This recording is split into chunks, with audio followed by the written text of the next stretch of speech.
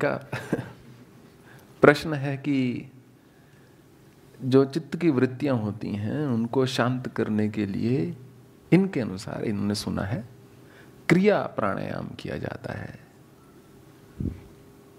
वो क्या है या वो कैसे किया जाता है?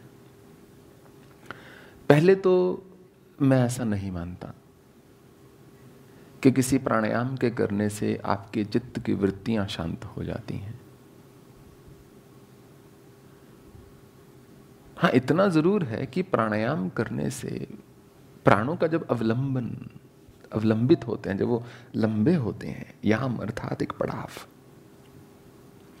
तो मनुष्य की स्मृति जो है बढ़ती है, अर्थात जागरूकता जो है बढ़ती है, जिससे कुछ देर के लिए मनुष्य जो है शांत महसूस करता है।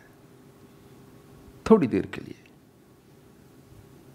ऐसा नहीं पूरा पूरा दिन, थोड़ी देर के लिए आपने शांत महसूस किया, एक चाय का कप पियो, सारी शांति दूर, तुरंत चला गया। तो बहुत सारी विचारधाराएं जो हैं बन गई हैं प्राणायाम को लेकर, परंतु मूल प्राणायाम जो वैसे 28 प्रकार का है, कहीं लिखा है 24 प्रकार का है। मूल प्राणायाम या तो अनुलोम विलोम है, जिसको नाड़ी शोधन प्राणायाम भी बोला जाता है। हो सकता है क्रिया योग में जो चलते हो उसको क्रिया प्राणायाम बोलते हो, परंतु हमें नहीं मालूम। या आप शीतला प्राणायाम करेंगे या भ्रामरी प्राणायाम करेंगे या कुछ वैसा प्राणायाम करेंगे, पिंगला प्राणायाम कर सकते हैं, इत्यादि इत्यादि। वो यम नियम आसन प्राणायाम, पतंजलि ने कहा है जब तक आसन सिद्धि ना प्राप्त हो तब तक प्राणायाम मत करना, क्योंकि प्राप्ति नहीं भ्रांति होगी, प्राप्ति नहीं क्षति होगी उससे। तो पहले मनुष्य स्थिर बैठना सीख जाए, एकदम अडिग हो, पाषाणवत पत्थरवत स्थिर बैठना सीख जाए, फिर बस अनुलोम विलोम कर ले, उससे बढ़कर उसको किसी चीज की आवश्यकता नहीं पड़ेगी। क्योंकि चित्त की वृत्तियां शांत करने के लिए पतंजलि आगे लेकर चलते हैं आपको। चित्त की वृत्तियों का शांत होना ही समाधि है। और फिर उन्होंने कहा प्रत्याहार होना चाहिए, क्योंकि पहले जो 4 अंग हैं, यम नियम आसन प्राणायाम, उन सब में कहीं ना कहीं शरीर लगता है। चाहे आप स्वाध्याय कर रहे हैं, चाहे आप भक्ति कर रहे हैं, एक शरीर की आवश्यकता है, शरीर के क्रियाकलाप हैं वो। परंतु जब आप प्रत्याहार की ओर पहुंचे, प्रत्यय मतलब अल्प, आहार मतलब भोजन, तो पतंजलि ने कहा कि इंद्रियों को कम आहार देना शुरू कर दिया जाए।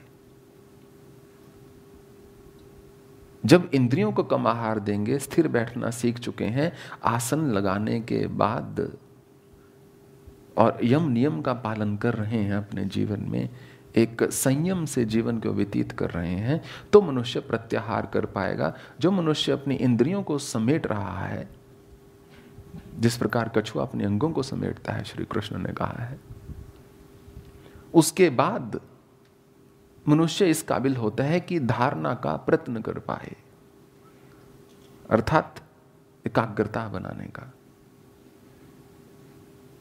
छठा पड़ाव, तब जाकर एकाग्रता थोड़ी बननी शुरू होती है। जब एकाग्रता की समझ आनी शुरू होती है, तब तक अधिकतर समय ऊपर जाने का टाइम आ जाता है। पर अगर नहीं आया, कर लिया आपने प्रबलता से, उस साधना में आप रत रहे, फिर जाकर ध्यान जो है थोड़ा थोड़ा लगना शुरू होता है, मेडिटेशन। ध्यान अर्थात जिसमें ध्येय, जो भी जीवन का ध्येय है और जो लगा रहा है, वो एक हो गए हैं। अब you have become the purpose of your life at that time. आप स्वयं ही अपना ध्येय हो गए हैं, क्योंकि अपनी खोज में निकले हैं, आत्म खोज में निकले हैं। जो मनुष्य उसमें रत रहता है, जो साधक, फिर जाकर अंतिम चरण समाधि वो प्राप्त होती है।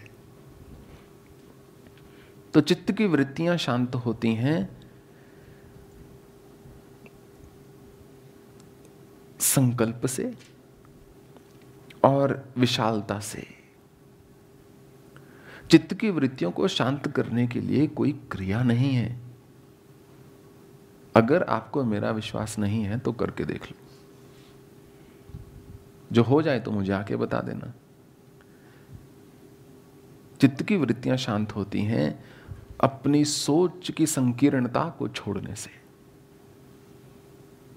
जो भी चीज मैं मानता हूं गलत है या ठीक है, जो भी चीज मैं मानता हूं मुझे चाहिए ही चाहिए ये सुखी रहने के लिए, उस पर एक बहुत बड़ा प्रश्न लगाने से कि क्यों, मैं ऐसा क्यों मान रहा हूं, मुझे ऐसा क्यों लग रहा है। जो ऋषि मुनियों ने बड़े बड़े शास्त्र लिखे वो चिंतन के मंथन से निकले हुए तथ्य हैं।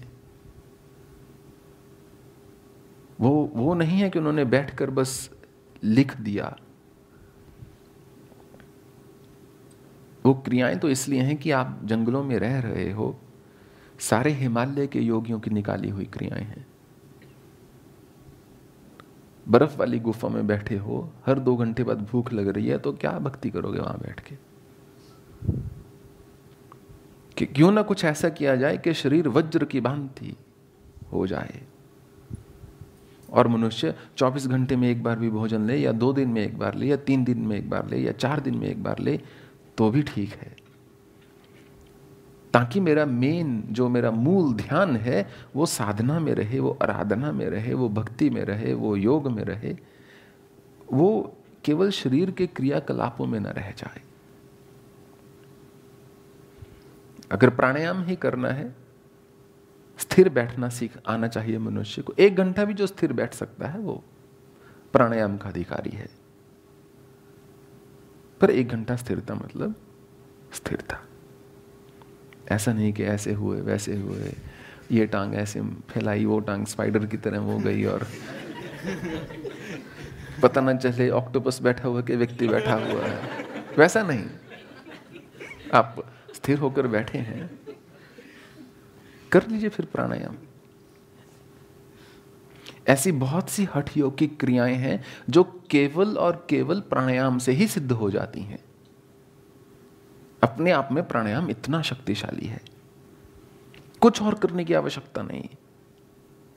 70% हठ योग की क्रियाएं केवल प्राणायाम से सिद्ध हो सकती हैं। परंतु इसका यह अर्थ नहीं कि चित्त की वृत्तियां शांत हो जाएंगी। उसके लिए neuroscience has better answers, believe me.